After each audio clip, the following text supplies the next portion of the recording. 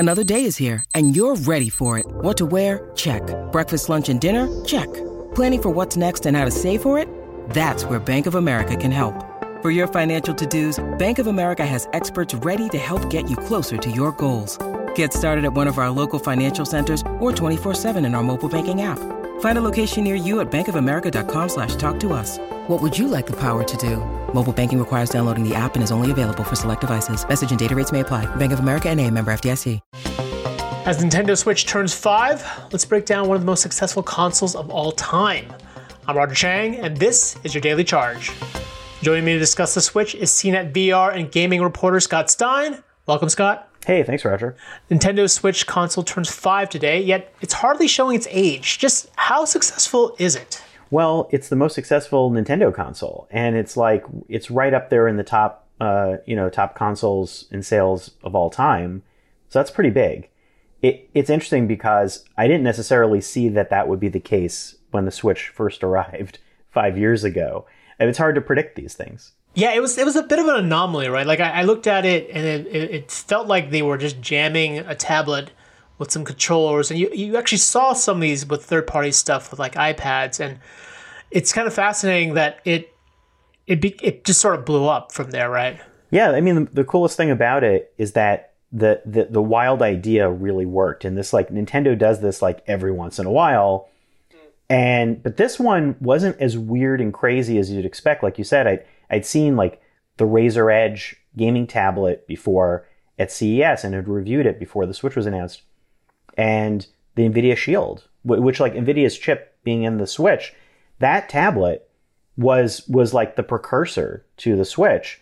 So you saw the model out there in the industry, and then Nintendo like adopted the idea, made it an everyday system, but also mainstreamed it. So I feel like by its success now, you see things like, I think like Steam Deck or Qualcomm's model for gaming with Razer. These things are starting to arrive elsewhere. Yeah, this idea of this hybrid console that can connect to a TV, but also be taken on the go. I mean, that for me, as a parent who has basically lost his TV to his kids, I mean, having this portable screen that I could carry around or play on the train ride into work, when I used to do that, it was just a revelation. Looking at it, looking at that first year, I mean, it had Legend of Zelda, Breath of the Wild, Super Mario Odyssey, Splatoon 2. Like, it had a number of blockbusters, and it was kind of easy to see how it got propelled into the success that it was or is. But we're 5 years into it, and it's still really popular. Like, why is it so enduring? I think one thing is the handheld part. I mean, there's another part that's the kid part. But it's interesting that at this point, everyone else had vacated the handheld gaming space. And so, like, I think, like, as Steam Deck is pointing out now, with reviews and feedback on it, even though it's experimental, there's a lot of people who dream of playing games on the go. And it's funny because you think of like phones and tablets, and these things have been around, but they're still not perfect for that. And it's like a Kindle. Not everybody wants the one device to do everything. It actually can get annoying. And so like every time you think we're converging, you see spin-off devices. And so I think the Switch really taps into that. Like, how many people use it to play indie Steam games that eventually migrate over? I think that's a large amount. Kids are a large amount. And then there's like the other thing, which is like, Nintendo smartly, it's like you kind of buy more of them because it's not a console fully. So you could have multiple ones in the same house. Mm-hmm. It's kind of like people getting more iPhones or more whatever. Like, they kind of, it was like back with the iPod, they kind of multiply. And I've seen that happen in our house. And I'm sure that's part of also where the sales numbers are at. Yeah, and it's really impressive, particularly over the last year, that the Switch has continued to sell well, despite the introduction of 2 next-generation consoles from Microsoft and Sony. And there is now a huge gap in terms of specs and hardware. I mean, do you find it surprising that it's still successful? I don't, because of the way it's designed, but I think that it's interesting. Even I looked at the new game briefly, Kirby and Forgotten Land, and some of the games I'm playing lately, and some of them are cloud streaming from third parties. Mm-hmm. It seems like there is a wall that's being hit where I forgive the graphics, I forgive the Joy-Cons, in exchange for really fun games. But that's the thing, is I feel like I'm forgiving them more. And I think that there has to be a shift again. And Nintendo has gone through cycles. Their consoles tend to be every 5 or 6 years, looking back on the history of all the consoles they've ever done. And so that would indicate that we're getting close to something. Even though Nintendo's pledged the Switch is going to have a long life, maybe it's like the DS to the 3DS, where there's a new idea that's still compatible. Right, and notably, Switch did get a minor refresh last year with a larger display, I guess a little bit more, horsepower, but not a huge upgrade. I mean, you think something more extensive is on its way? Well, I think the chips are there now. And there have been increasing reports about, maybe there's a new NVIDIA chip going into it, et cetera. It seems totally capable on that end. I don't know what they would charge for it, et cetera. But Nintendo is so tight-lipped about these things that it's really impossible to predict. The drops on them usually come out of the blue. And it's kind of amazing how even like the OLED Switch, it was very hard to predict what was going on. We thought that there was a Pro coming, and then there wasn't. Maybe there's still a Pro model. Maybe it's a Switch 2. I don't know, and I don't think it would hold up the idea of buying one, but it kind of lingers in my mind, especially with Nintendo having so many high-profile games still coming, like Breath of the Wild 2, supposed Metroid Prime 4. And I think to myself, like, are those going to come alongside a new system? Usually Nintendo times Zeldas to new hardware. So, like, I've seen that happen a lot. It just makes me wonder, like Breath of the Wild came out on the Wii U and the Switch when it debuted. Nobody remembers the Wii U version of Breath of the Wild. But same thing with Twilight Princess, where it was kind of a bridge release, I think, on the Wii and the GameCube. So I feel like that could happen. And then that's your incentive. Yeah, but it would still be backwards compatible. Yeah, that's an interesting point. And yeah, it seems like the best bet, given the huge library of Switch games and that audience, having something that sort of evolves but is still backwards compatible is key.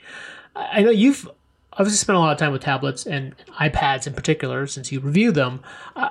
You make a point in your story about sort of certain features with that Nintendo still doesn't really do really well for what is a tablet, essentially. I'm curious, like, what features from like the iPad Nintendo should incorporate into that experience.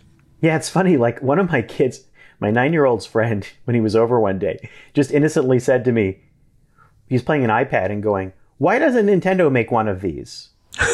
And I was like, "Oh, you're smart." And I was like, "Oh, interesting. Thank you for that insight."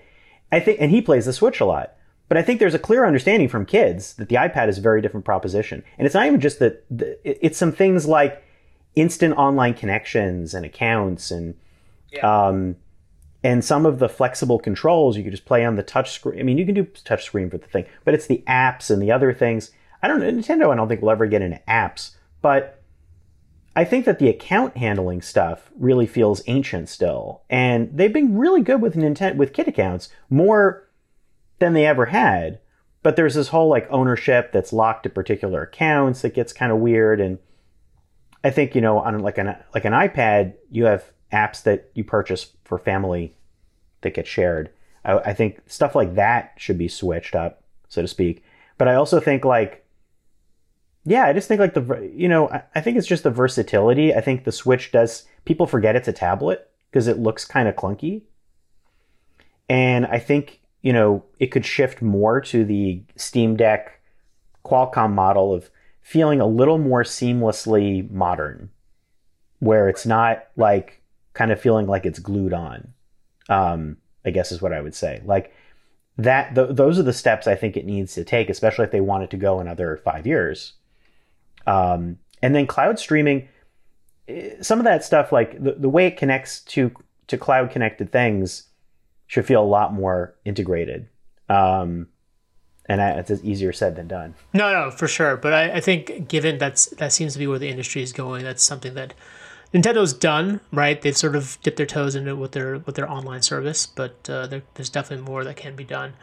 I guess back to this generation and looking at the games lineup this year, I talked about how that first year had this kind of stellar lineup of games. What do you think How do you think this year, five years into it, how do you think the game's lineup looks? I think the game's lineup looks good. I think it feels like it's a little bit like it's kind of hitting this like stable stalling point, you know, to me, where there are really good games that emerge. Like 2020, it wasn't last year, but you know, like Animal Crossing, you know, like totally redefined the Switch to people. It like rebooted everything. People wouldn't even think about the other games so much. So there are games like that still pop up. I mean, I look at Kirby, I look at Pokemon Arceus and the next Pokemon game people get excited about. They seem to still pull a lot of stuff out of their hats. But that first year had an amazing lineup of games. And Nintendo does this. Like, they kind of release big games and then they lay low for a while in their history. Have these sort of sometimes feeling like very good B-side games.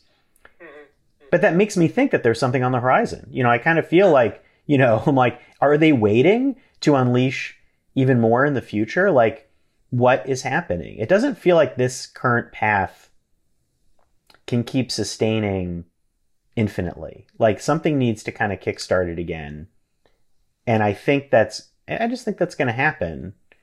Because even when I play Kirby, I think about Ratchet & Clank Rift Apart on the PS5, and that type of gameplay was a lot more fluid.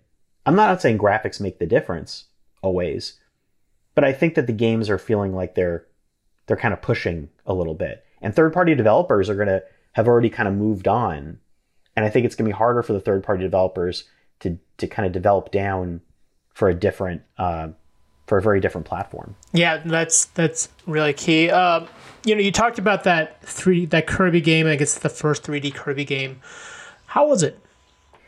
Not as good as I thought. I really hate to say. Disagree with me. There's a free demo online now, so you could play it. You can tell me I'm wrong. When I saw the trailer for it, I got really excited because it looked like Super Mario Odyssey, where it's like a free open world. It seemed like you're going to transform stuff, like when Mario throwing the cap. It looked really fluid. It's fine. They're very linear levels, much more like Super Mario 3D World, like limited camera movement. The animation seemed like, I don't know, it's like 30 frames per second or something. And again, I usually don't care about that stuff, but it didn't look as fluidly cartoony as I wanted it to be, is what I would describe it as. Kind of felt okay. Kind of felt like an existing game that had existed, that they ported over. And it didn't really surprise me so far.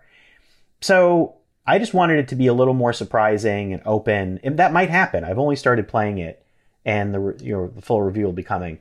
But yeah, I think in general, I just want more surprise. I think Breath of the Wild and Odyssey were major gaming shifts for them.